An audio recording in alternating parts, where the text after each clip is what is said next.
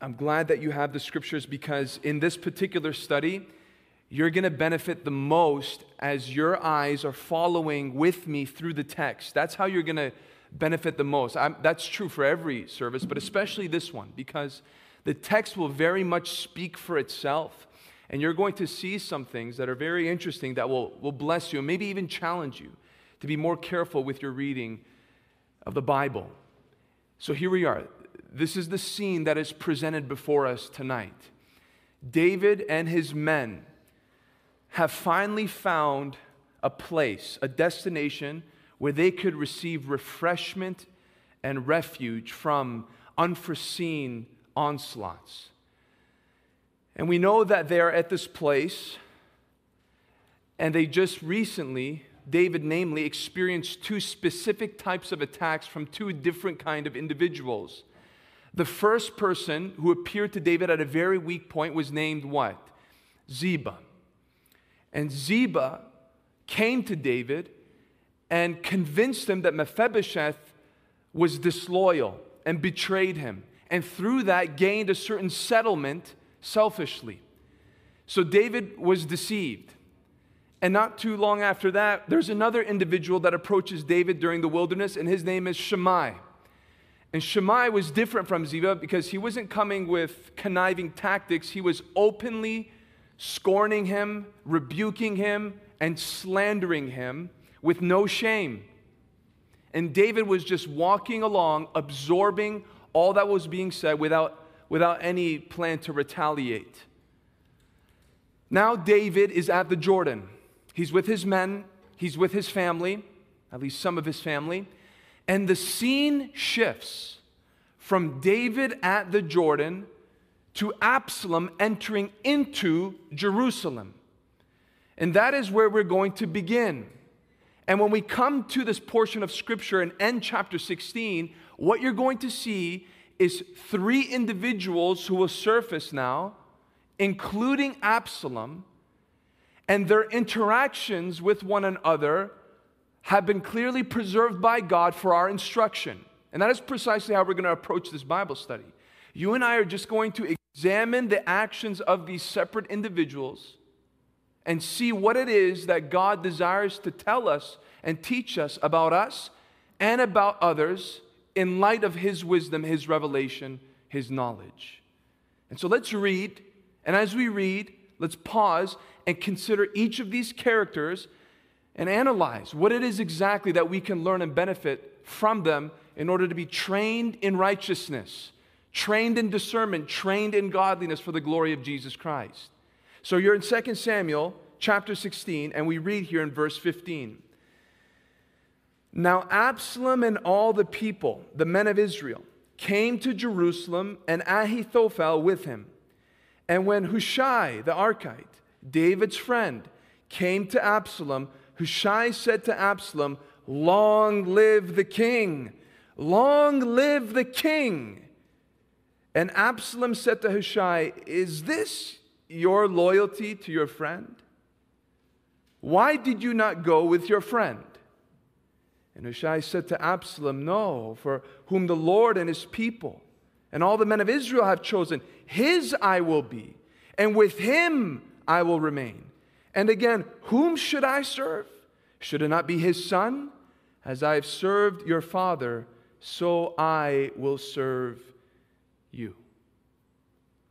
In these verses, you're reminded with me that this Hushai, David's friend, is the same Hushai that followed David into the wilderness and expressed his desire to remain with him.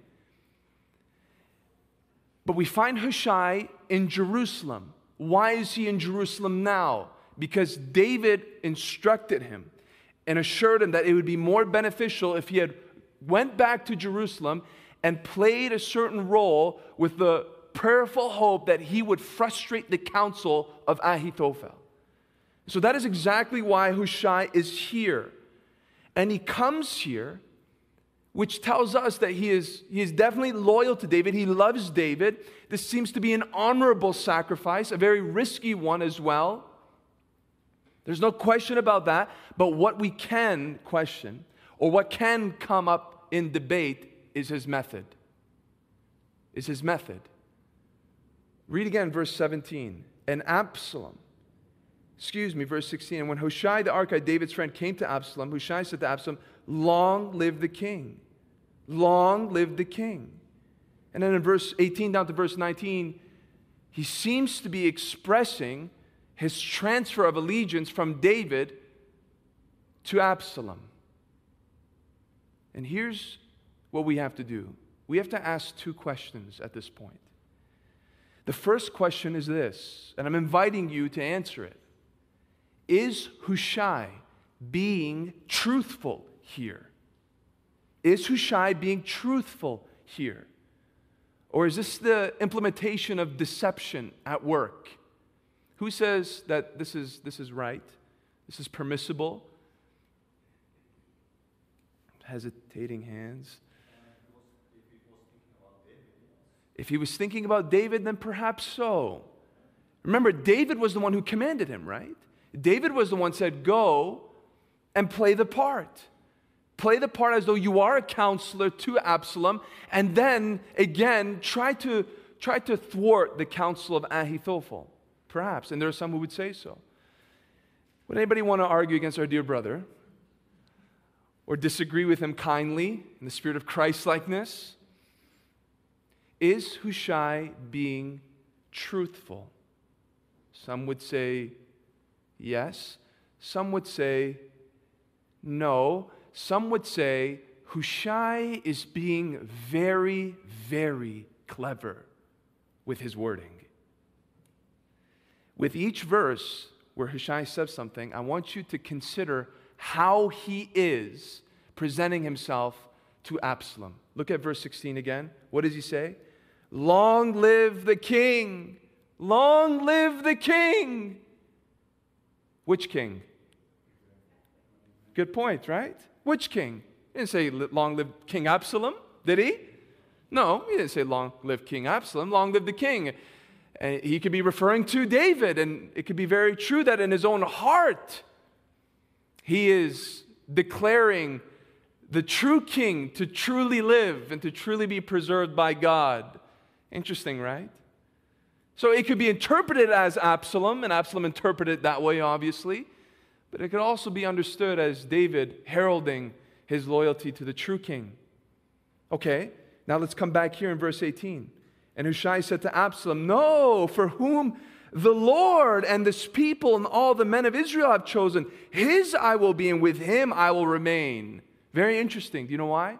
Because he's doing what he did again in verse 17. Hushai is refusing to name names. He's not naming any names here. But what he is doing is he's identifying the authority that he is submitting to by one referring to the Lord and whom the Lord has chosen. Whom did the Lord choose? Absalom? David. Whom the Lord has chosen. Who did the Lord really choose? David. Then he goes on to say whom the people have chosen. And again, that's very ambiguous. He could be referring to whom the true and discerning people of Israel have chosen, which would be again David. And then verse 19 is where it gets a little tricky. Verse 19 would make this possibility less possible, especially if you carry the ESV in your hands. Because look at what verse 19 says. "And again, whom should I serve? Should it not be his son? As I've served your father, so I will serve you." Who here doesn't have an ESV? Who here has a King James? King James? Who here has a New King James? It's okay. Who here has an NASB? One NASB. Okay. Is there a word that sticks out in verse 19 that you did not hear me read in verse 19 of this text in ESV? Presence. Is that not the truth? Is that the case? Presence. So how does it read? It reads here in those different versions, which are faithful translations as well. He says, "Should I not serve in the presence of his son?" Should I not serve in the presence of his son? Following it up with, "As I've served in your father's presence, so I will be in your presence." I think that's an important word to make this case. He's not indicating I will serve you directly, but I will serve where? In your presence. Is it possible for him to serve in the presence of Absalom, though truly serving David? We can make that case. Is it possible for him to be in the presence of Absalom, but truly seeking to honor God and righteousness? Yes, absolutely. And so the conclusion that one can make is that Hushai is being intentionally ambiguous. But then one can counter that and say, true, but at the same time, can we not say that he is being misleading? And I think that's an equally valid point. And when I was looking at this and studying this, what came to my mind is something that has come up in our Bible study before in different situations, and this is the subject that we need to consider again. It doesn't hurt to revisit it. Situational ethics. Have you heard the term? Situation ethics. Situation ethics teaches that there is no moral law that is binding to all circumstances. Meaning, it requires a discerning of the situation to determine whether or not even unethical means should be implemented in order to achieve a greater good or avoid a greater evil. Does that make sense? That's the theory of situation ethics. And you have some people who really hold firm to that. And you have even some Christians who might not say that they hold to that, but interpret the Bible in that way and apply God's word and God's law in that way. And they will use different language for it. It's not the code of the law, it's the spirit of the law, different things such as that. To try to say that God's clear word about different situations cannot be rigid. There must be flexibility depending upon the potential outcome of one's decision. And sometimes holding to God's law is not the best option or the most beneficial option in seeing something good come out of it. For example, can a man steal if he's trying to save his starving family? Can someone give themselves to an immoral act if they are being threatened with further mistreatment or further imprisonment? And here's the most famous one. Is it okay to lie sometimes if in lying we are protecting someone from being harmed or hurt? Now it's coming close to home, right?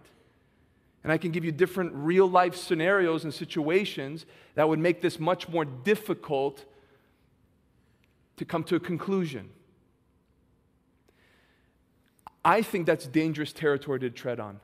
Very dangerous territory to tread on, because with our sinful hearts, we are very capable of pushing the boundary.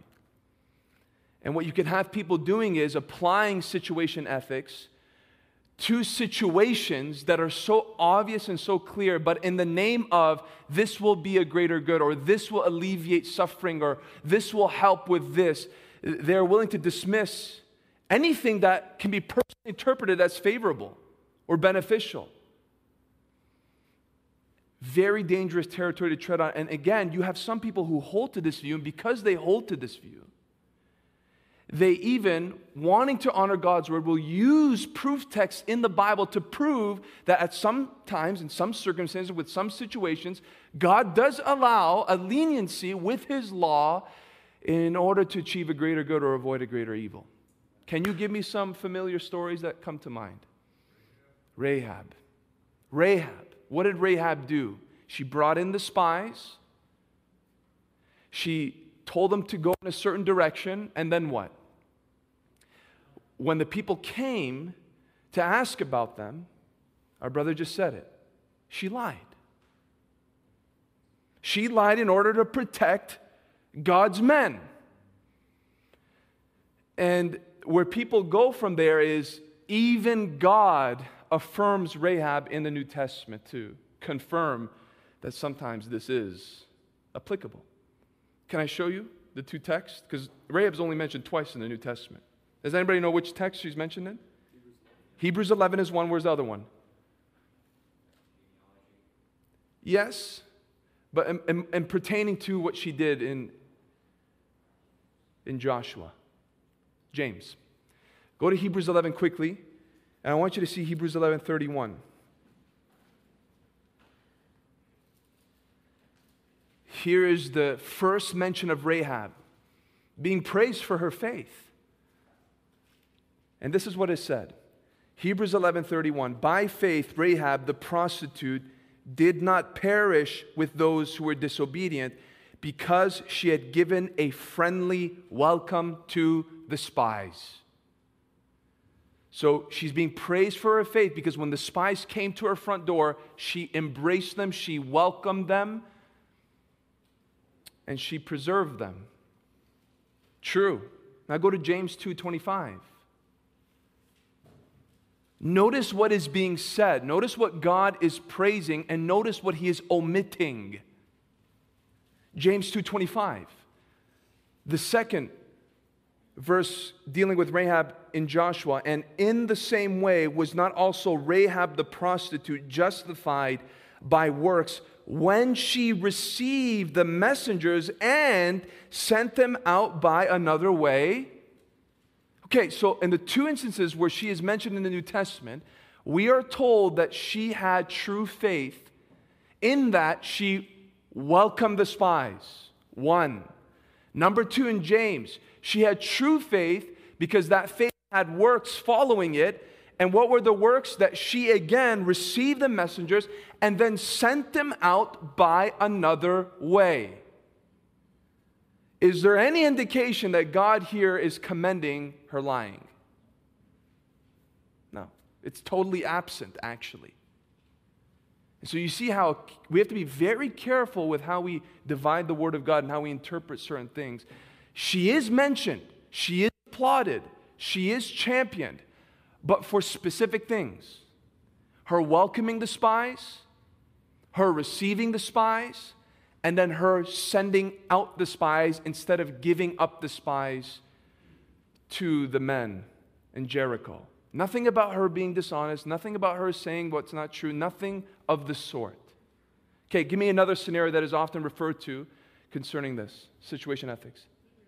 Very good. The Hebrew midwives in Exodus chapter 1. You know the story? They were instructed by Pharaoh that when they were to help give birth in labor to the Hebrew woman, that they were to kill certain offspring, right? And they refused to do so.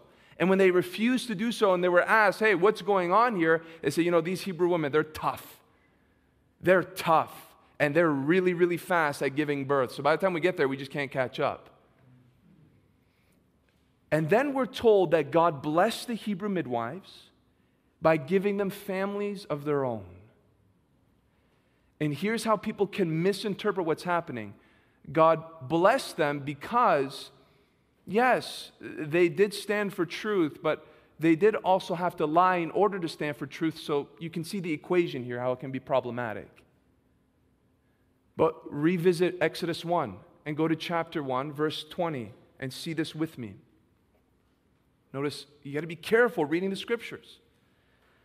Exodus 1, verse 20. So God dealt well with the midwives, and the people multiplied and grew very strong, and because the midwives feared God.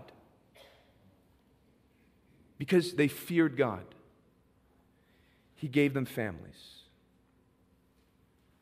He gave them families. Now, some might disagree with what I'm saying here because of the fruit of their actions, right? There is obvious blessings, though they might have used questionable means to achieve righteousness. And we even come to Hushai, and we realize that Hushai comes very cleverly, right? And I can sense that he's doing the best that he can here. God is going to honor. God is going to honor in that He's going to vindicate His servant. He's going to actually overthrow Ahithophel's counsel through Hushai's presence in the courts. The way I look at it is that just because God is silent about something doesn't mean He accepts it, right? And just because He's quiet doesn't mean He affirms it. So when you take all these things into consideration, realize that the fruit coming out of it is because of God's mercy more than anything else. His kindness and his willingness to work sometimes through muddied means in order to achieve something that would glorify and honor him. It's a merciful thing. It's not an accepting thing. God doesn't justify dishonesty in certain situations. He champions truth at all times and in all places and in all situations. Now, some would say, well, and then they bring up certain situations. What would you do if? And what would you do if? What would you do if? And I get it. It gets really complicated. And what I allude to, and perhaps you wouldn't agree with my application of it, is that I see the disciples promised by God that when they were to be put in a situation where they stand before governors and kings, they were not to meditate on what they were to say, but they would trust that the Holy Spirit would give them exactly what they needed to say, and trust in his spontaneous, sovereign assistance in very difficult and complicated moments. And there are wonderful stories of that in Nazi Germany and other situations and other historical places where that was the case, that the Holy Spirit somehow was able to, in that moment, impart a certain wisdom, a way of presenting yourself and the case or the scenario, and God comes through. So it's interesting, right? It's interesting to see this at play, and I love how the Bible preserves this in order to show us that through human agency, which means through imperfect vessels, he often is, he always is, merciful and kind when we try to honor him. That's what we can learn from Hushai. I don't know if you thought situational ethics was going to come from 2 Samuel 16, but we must move on. And we see Absalom in verse 17. And Absalom said to Hushai, "Is this your loyalty to your friend? Why did you not go out with your friend?" Now, despite the verbal confession, "Long live the king, long live the king," Absalom was suspicious. He had his reservations. And the reservations that Absalom has here is actually praiseworthy concerning Hushai, don't you think? I love how the reference he gives to David is your friend, twice. Is this how you treat your friend? Is this your loyalty to your friend? Why didn't you go to your friend, your friend, your friend? You know what that tells me? This is what it tells me. That there was something about Hushai's reputation in relation to David that made his current actions and behavior out of character. It was out of line. There's something off here. And even Absalom could pick on the out of line kind of behavior that Hushai is demonstrating. And I think that is commendable for Hushai. Extremely commendable.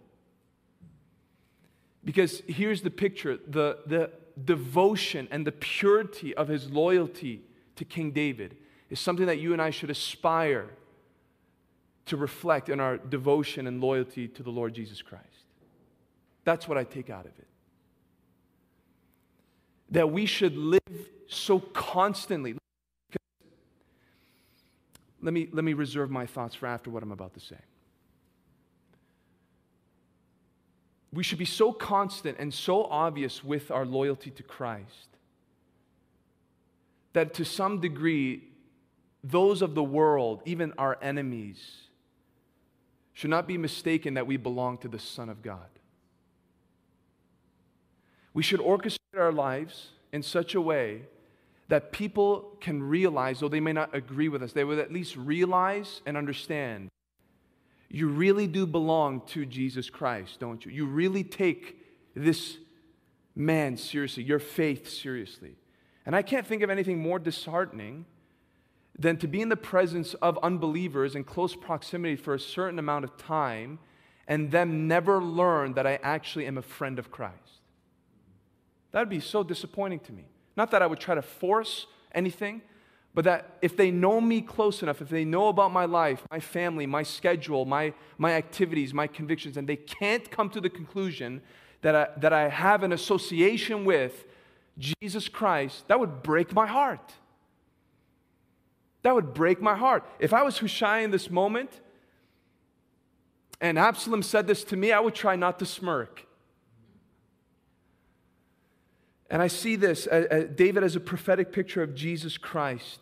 And let me tell you, regardless of the accolades of this world, regardless of the positions in this life, and that whatever you can attain, there is no greater badge of honor than for others to know that you supremely are loyal to Christ. There's nothing better than that. Nothing better than that. And the only way you can achieve such a place is when you are absolutely consumed with a desire to honor the Lord in all things. And I'm afraid that zeal is missing in a lot of people. Zeal for God's house. Remember Christ, it was told that zeal for your house has consumed me. You read of the psalmist in Psalm 119 that tears were streaming down his face. For what reason? Because they break your law. And so strive to, by the Holy Spirit's help, to live with an absolute ambition to honor Christ in all things, in all ways. Don't be afraid. Don't be shy. Don't be timid. Don't be intimidated by anybody about anything, especially when it comes to your devotion to Christ and what He has said in His Word. He is worthy. You know what thought came to mind? You might think it's not relevant, but I thought about it. Do you want to know, or do you know, the first category of people that will be thrown into hell, according to Revelation? Right.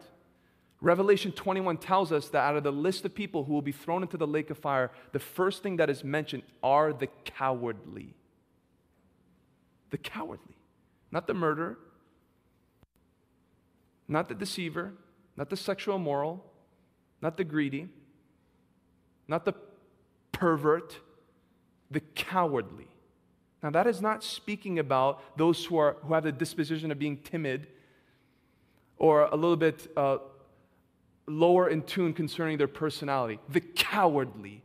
Those who, when they come to a decision to either honor Christ or honor man or honor self, choose man or self. Those are the people who are listed first as being condemned for eternity.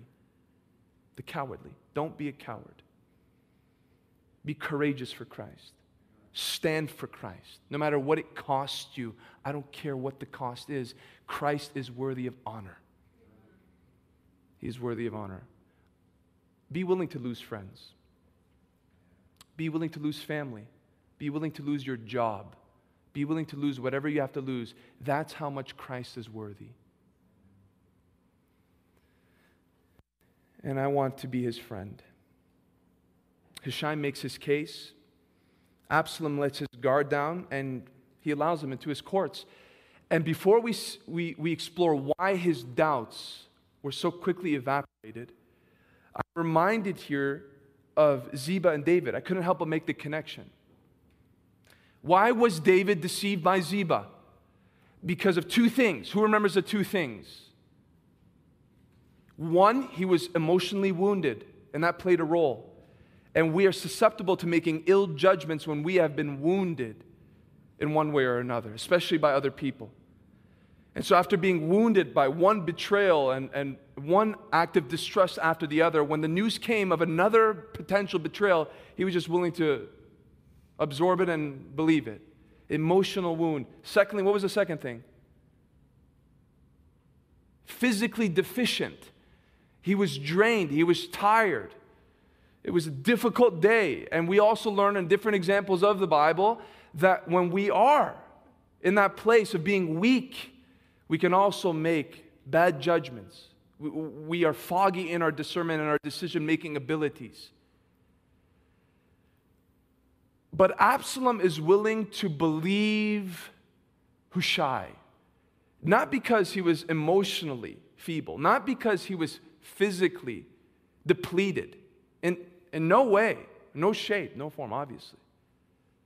But what was it that contributed to his willingness to literally invite the very thing that would lead to his downfall? Any idea? There was something occupying Absalom's heart that made him vulnerable to something that would actually be his very detriment. If you want the answer, you're going to be surprised at what reference I'm going to give you. Obadiah. When's the last time you were told to turn to Obadiah? Obadiah chapter 1, verse 3.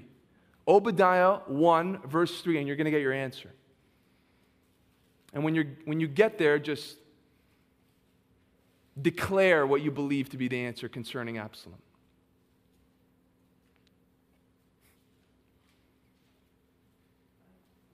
Who said it? Did you hear it? What did the prophet say concerning the people of Edom? The pride of your heart has deceived you. He told that to a nation. And pride is relevant to the individual as much as it is to a nation, and the fate of both is the same, an eventual and inevitable downfall. The pride of your heart has deceived you. Was Absalom a proud man? There's no doubt about it. Extremely proud. And here's how proud he was.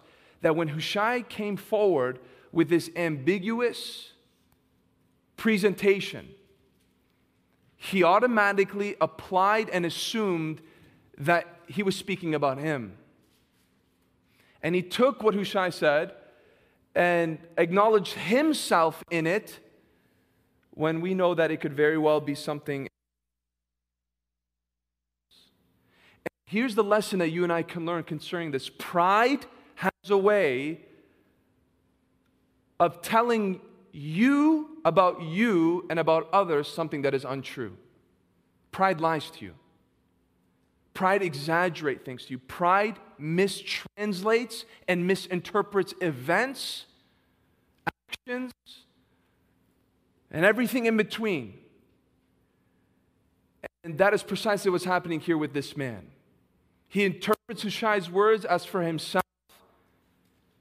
And here's the series, the sequence of what pride does. It begins with high thoughts of yourself, and those thoughts of yourself create a belief system.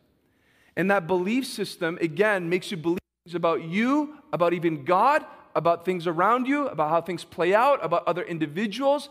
And then, because you believe that, and if you believe that long enough, you, in that belief system, end up inviting things into your life that end up destroying you.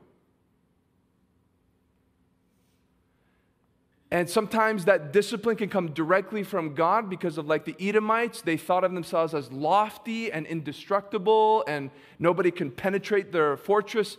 And God says, I'm going to deal with you and show you how I can do it. Or God will just allow the foolishness of your own pride to destroy whatever you think you can preserve by your might, by your beauty, by your gift, by your charisma. And so Absalom here, because of his pride, opens the door for an enemy to come in. It's quite frightening to realize that. And so, live in the presence of the Lord.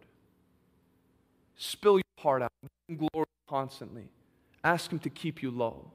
Ask Him to keep, because the scariest thing about deception is you don't know you're being deceived. That's the nature of deception. It's very difficult for somebody to realize, I'm deceived right now. The whole thing about deception is you think you're right. You think you're in the right. You think you're headed the right way. And so stay low.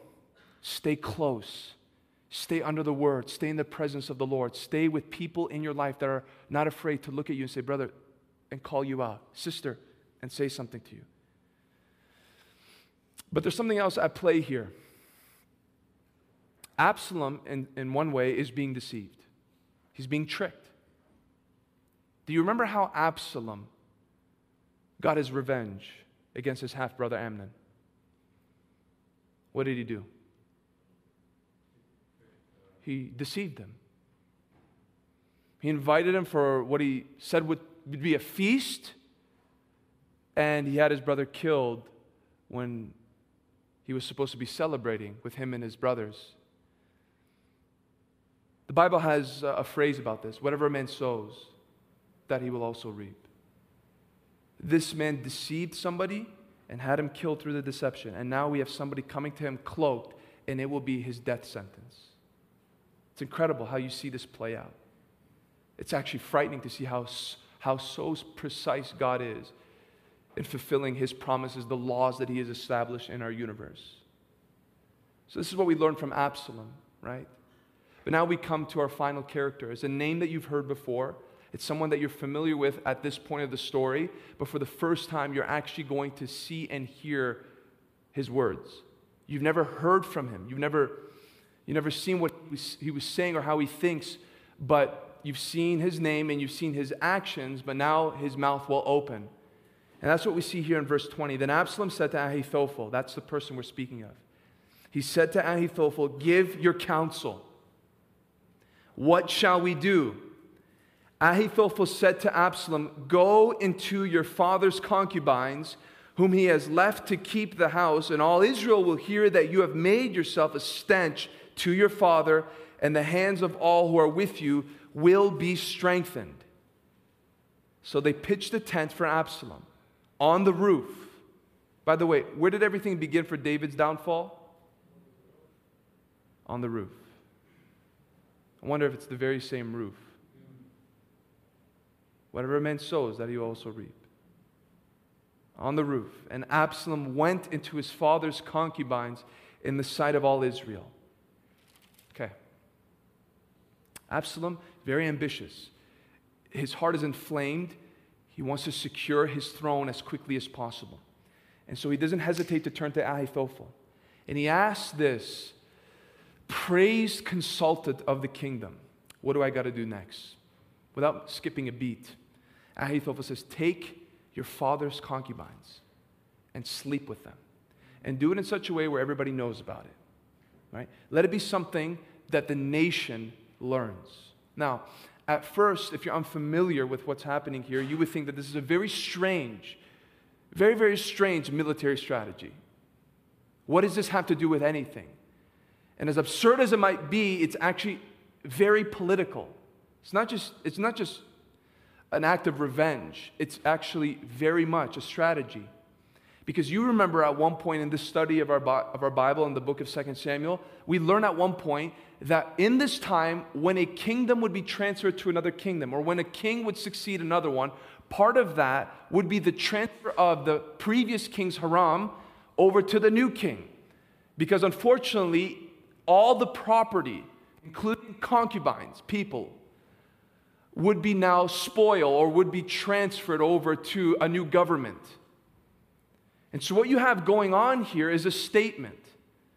And the statement is this: by taking David's concubines, Absalom was declaring that a revolution was here. And that there is a new figure, there is a new what? A new king on the throne. So that is what you observe. That is what you're seeing here. That this is a statement of a grab of power. All of this is now mine. And it was really a point of no return. This was kind of like a signing off. This was a very bold move made by Absalom. At the same time, think about it. We know that God does not condone this kind of practice. Despite the cultural practices of the day, God does not promote this kind of behavior, especially incense, because that's what it is. And so with that into consideration, we have to rethink about Ahithophel's advice here. And it makes you wonder that despite how familiar these actions were to the kingdoms and the nations and the civilizations and the empires of that time, that there is something personal in all of this. There is. Actually, you would be safe to say that Ahithophel is probably going to get more gratification out of this than Absalom will. Why would we make that conclusion? Because you have the background knowledge of who Ahithophel is, don't you? Who is he? He is the grandfather of Bathsheba. That's what you learn at the end of the book of 2 Samuel. You learn that Ahithophel was related to Bathsheba. And because he was related to Bathsheba, it helps us solve the mystery of why this man joined Absalom. His heart is absolutely plagued with bitterness. And in this moment, I'm sure he saw some kind of satisfaction in being able to witness some of David's women being violated on the very same roof, perhaps, where David saw Bathsheba and took her for himself. Is that possible? Absolutely. Can unforgiveness drive a man to such unthinkable, unimaginable behavior, imagination, entertainment? You better believe it. And this is what we see. We see a man here who is unhinged. We see a man here who is given completely and totally to his offense. And personal offense is one of Satan's favorite doors to put his foot in and to crack wide open so that he can have his way through a person. This man will be literally driven to suicide. We're going to read that in the coming weeks. But for now, we see somebody that we never thought would stoop so low. And what you have to understand then is that those who are given over to offense or bitterness are candidates for personal catastrophe and catastrophe in other people's lives.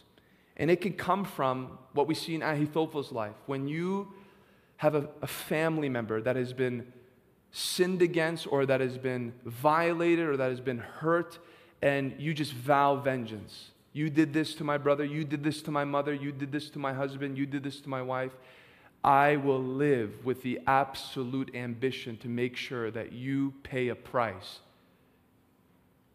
There's people like that. And there's people who can be offended not by something as scandalous as this, but by challenge, by rebuke, by correction. And they can harbor things in their own hearts, and that blossom into something that they never thought could be true of themselves. Can I ask you a random question? It may seem random, but it's not. Why did Judas betray Jesus? Humanly speaking. I know there's prophecy. I know that God's providential plan was at work through Judas. Humanly speaking. Say that again. Money was one thing. And here's the thing. We do not know for sure. There is no certain answer to this. And you have different theories about it. Can I give you one theory that you probably never heard of? I thought it was a strange theory. That Judas, in wanting to see Jesus fulfill his political messiahship, to ushering in the kingdom that they were all longing for, caused this whole thing to happen in order to force a rebellion from Jesus and his following. Not a strange interpretation. But I believe, humanly speaking, there are many ingredients that contributed to it. One of them we just heard. He was very greedy, very covetous. Any other reasons you think that Judas betrayed Jesus? Pride? Why would you say pride?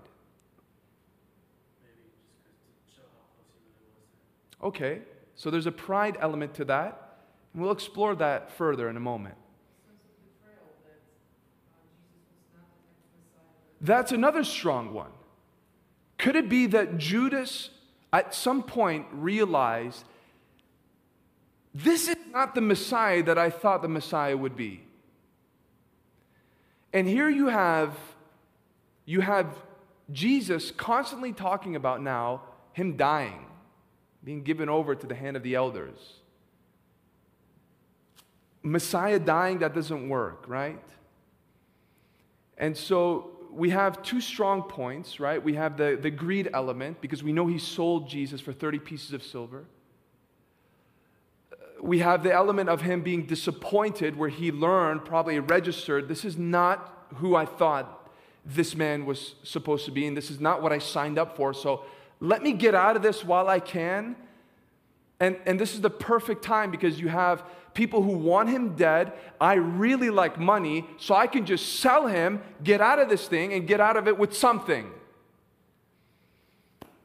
And I think those are very strong, valid conclusions.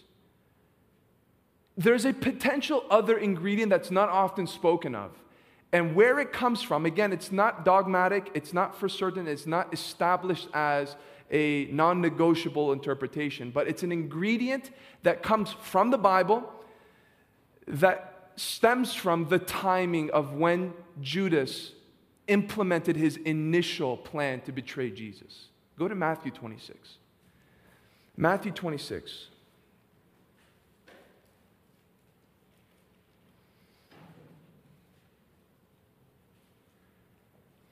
In Matthew 26, I want us to start in verse 14. This is where we learn what Judas was known for. We read here in verse 14, then one of the 12, whose name was Judas Iscariot, went to the chief priest and said, what will you give me if I deliver him over to you? And they paid him 30 pieces of silver. And from that moment, he sought an opportunity to betray him, right? There's a very important word in verse 14. Can you guess what it is? Then. Because that word hinges what happened before with what's happening here. What happened before? What was it that occurred before Judas, or perhaps even inspired Judas or triggered Judas to go and seek an opportunity to, or at least a plan to betray? Yes. The breaking of the alabaster flask. What happened in the breaking of the alabaster flask? We know the story very well. Mary of Bethany comes as an act of worship. She takes her most expensive ointment, cracks it open, pours it on Jesus' head. And who's there to criticize her? Well, we're told here. Scroll back and look at verse 8. And when the disciples saw it, they were indignant, saying, why this waste? For this could have been sold for a large sum and given to the poor. But Jesus, aware of this, said to them, why do you trouble the woman? For she has done a beautiful thing to me. For you always have the poor with you, but you will not always have me. In pouring this ointment on my body, she has done it to prepare for burial. Again, that might be Judas. Burial? Okay, you're talking about this death thing. I'm not very happy with it. Could be. Truly I say to you, wherever this gospel is proclaimed in the whole world, what she has done will also be told in memory of her. I find that one of the most astounding statements that Jesus makes in the Gospels. What this woman has done will be accompanied with the gospel message. How often do you hear of Mary of Bethany when the gospel is being taught? Very interesting, right? It makes more sense now when we look at, because after this we're told in verse 14, then one of the 12, whose name was Judas, goes and betrays him. Okay, go to John 12 and look at the perspective of John. Matthew, Mark, Luke, John. When you come to John chapter 12, again, this record is here, preserved for us, but with a different detail. Verse 3, Mary therefore took a pound of expensive ointment made from pure nard and anointed the feet of Jesus and wiped his feet with her hair. The house was filled with the fragrance of the perfume, but Judas Iscariot, one of his disciples, he who was about to betray him, said, why was this ointment not sold for 300 denarii and given to the poor? So who's the main voice here of complaint? It's Judas. In fact, he's the instigator. He's the one who cracks this thing open, and I believe he's the one that inflames the other disciples to begin to complain and criticize. Listen, complaining is like the common cold. It's very contagious. It's very contagious. Murmuring, accusations, pulling up the negative in things, that's so easy, and it's very, very much contagious, even among Christians. So Judas is the one who speaks up. He goes, this is a waste. And you have the other disciples, according to Matthew's gospel, saying, yeah, this is a waste. John highlights Judas. And then he, by the Spirit, reassures us that he's not doing this for the righteous reasons or righteous reasonings at least. What do we learn? He said this in verse 6, not because he cared about the poor, but because he was a thief. And having charge of the money bag, he used to help himself to what was put into it. So this was not a misguided thing that Judas was upset about. This was a missed opportunity for Judas. That perfume was very expensive, and in Judas's mind, if that was just given over to him, because we are told here in the next verse, we were told here in this verse that we just read that he was a treasurer of Jesus' ministry. He was the one who took in all the donations and counted it and distributed it, knew how to spend it and knew how to give it out to the poor. He was assigned that position, the treasurer of Jesus' ministry. But we are told that he would help himself to some of those donations. And what he saw here was a large sum that could have been given and a great opportunity to make more personal profit. So Judas here is very upset, and I think the disciples can understand why he's upset because, again, of his position. The giftedness that he apparently had was administrative, and so you see this man upset that there was a wasted opportunity, a wasted charitable donation to the ministry of Jesus. But look what happens, verse 7. Jesus said, "Leave her alone." Who is he speaking to? According to this context, who is he speaking to? Judas. Jesus said, "Leave her alone so that she may keep it for the day of my burial. For the poor you always have with you, but you don't always have me." Now, if you connect what's happening here with the timeline of Matthew, then what you have is Judas who openly speaks and who is openly rebuked. And once he is corrected by Jesus for his wrong attitude and his wrong perspective, Matthew tells us that then one of the 12 goes to the chief priests. I'm not saying, again, this is for certain. I'm not saying this is conclusive. I'm just asking you to potentially consider this ingredient among the other obvious ingredients of why Judas betrays Jesus. The timeline suggests that after he was openly corrected by the Lord, all right, you want to do that to me? And he finds the chief priests. I wonder how much of personal offense played in the evil scheme of Judas to betray the Son of God. I wonder if there was one ingredient among the other ingredients. And if it is the case, notice my wording, if it is the case, if that is true, if that did play a part, then what a lesson about offense. How it has the capability of driving us to places, to decisions, to ways of thinking that are absolutely destructive in so many ways. And it can come from things like Ahithophel, where a great crime was committed against someone you loved, and it can also come from when a faithful person in your life speaks up for something that is obviously wrong, but you just didn't like it. Satan loves this kind of open door. And what's so disturbing about Judas, if that is the case, if that is an ingredient in this complicated matter, in this not so obvious reason of why Judas did what he did, apart from what we know from prophecy and God's sovereign will over these matters, is that Jesus was perfect. Jesus is sinless. Everything that Jesus did and everything that Jesus said was in perfect alignment with the will and the character of the Father. And if personal offense, if being stung by loving rebuke is a part of this, then it teaches something. How you feel doesn't justify your actions. Right? There are many people who do certain things or behave in certain ways or make certain decisions because of feelings. This made me feel a certain way. This made me feel like this or that, like that. And so this is why I did this, and this is why I'm going there. Your feelings don't matter as much as truth. What is truth?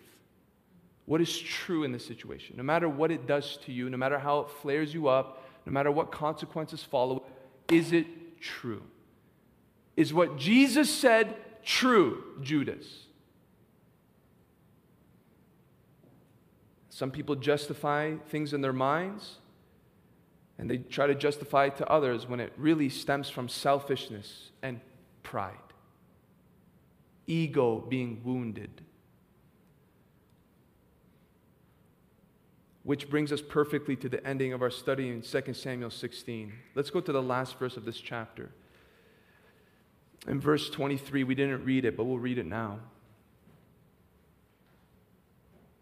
After Ahithophel gave this counsel to Absalom, there's a commentary about his advice generally that is quite interesting.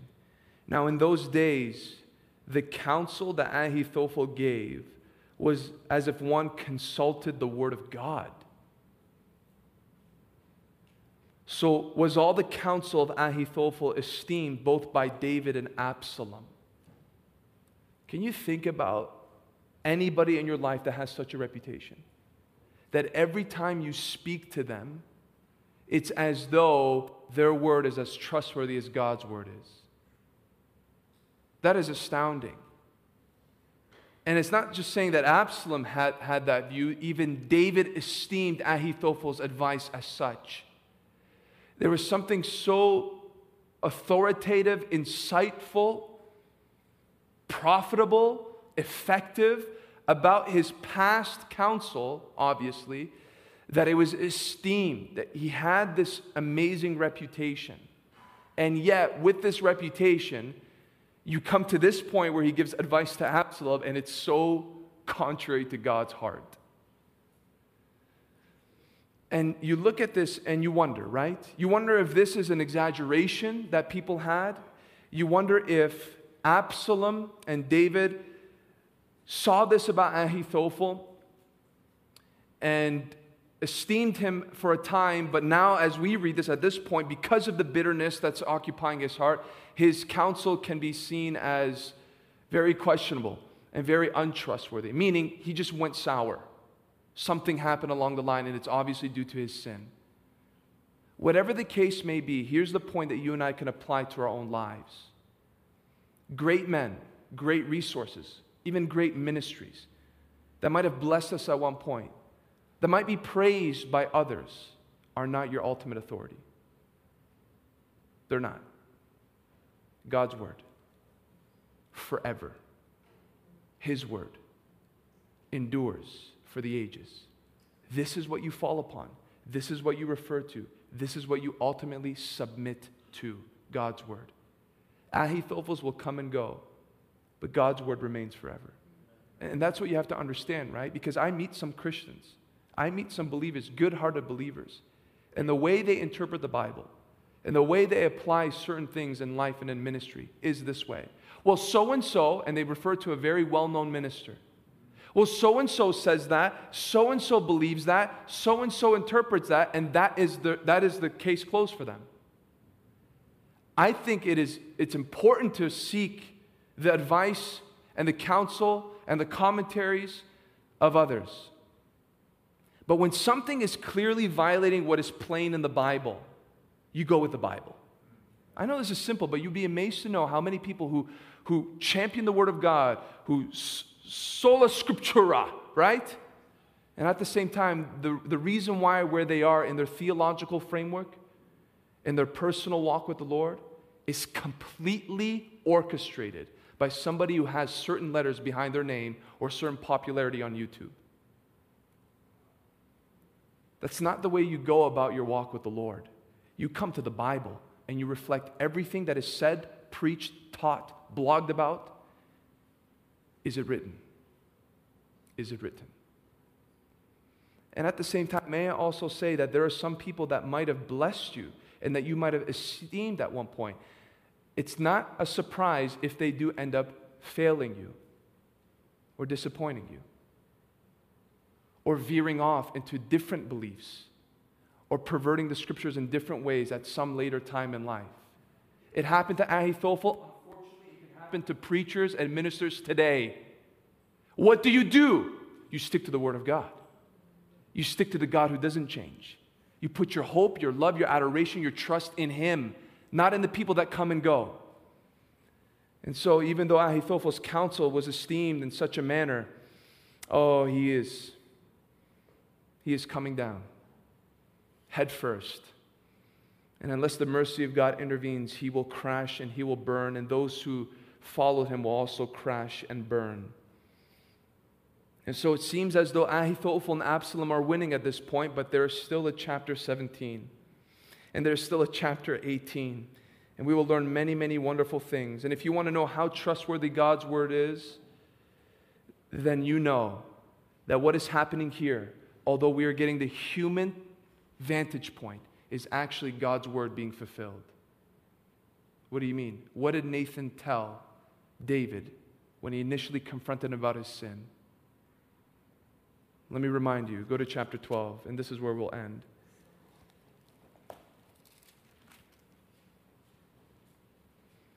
Nathan prophesied in chapter 12, verse 11, "Thus says the Lord, behold, I will raise up evil against you out of your own house, and I will take your wives before your eyes and give them to your neighbor, and he shall lie with your wives in the sight of the sun." God's word is always true. You know what's funny here? Much time has passed from Nathan's prophetic word to the actual fulfillment as what we see in Absalom. Remember, it took many years for Absalom to wait to kill Amnon, and then even more years for him to wait before he usurped the authority of his father. Years have gone by, seemingly making Nathan's word unfulfilled, but here we are. God's word is true. Though it may be delayed, it is true. In the same way, people are very indifferent about the truth of God's coming judgment. It's true. And all might be fine and dandy, though it may be more difficult to say that now in this time of history. But no matter what is happening and how promising things look, and no matter what candidate seems to be our nation's Messiah, God's calendar, God's word supersedes over it all. And it will ultimately determine all the events that you and I are walking through in this life. Christian, if there's anything you took out of this Bible study, it's this: God's word. God's word, God's word, God's word. Love it, learn it, preach it, and by His grace, live it. Let's pray. Lord, we do love your word. And we do ask, Lord, with the things that we've heard today, that you would change us. Lord, we heard before the service even began that your precepts make us wiser. Wiser than the age, wiser than our teachers, wiser than those who claim human wisdom. We pray, oh God, that we would not be foolish enough to hear these things and not ask you to show them where they work and where they're supposed to work in us. Oh Lord, if there is unforgiveness in any heart, may we not think that we can tame it by thinking that we can leave it in our thoughts without it permeating our actions, our decisions, our attitudes. Lord, dig deep inside and uproot these things and set us free. Set us completely free, Lord. And Lord, make our hearts rock solid, to not be so easily moved by the failures of others. Lord, we ask that in difficult times where we don't know what to do in order to see a greater good, give us wisdom of the Spirit, to know how to move forward that would best glorify you and best benefit man. And Lord, we pray, as we heard, that you would make us so passionately loyal to you that even the world would be able to say, you're a friend of him, aren't you? You belong to him. You're a Christian. Lord, may our lives speak and testify of that. And Lord, we just pray that regardless of what men say, regardless of what resources claim anything, to know your word and to follow your word, regardless of what's popular, regardless of who says what. Lord, give us the minds and the hearts to understand your perfect will. We want to be in your will, regardless of who is apart from it and outside of it. Lord, we sing to you now because our hearts are full. Our hearts are full in knowing that much more of who you are through this Bible and through this particular chapter that has been disclosed and open to us. We rejoice in your goodness and we praise your great name. In Jesus' name we pray. Amen. Amen. Let's stand and bless him, shall we? Let's stand and honor the Lord.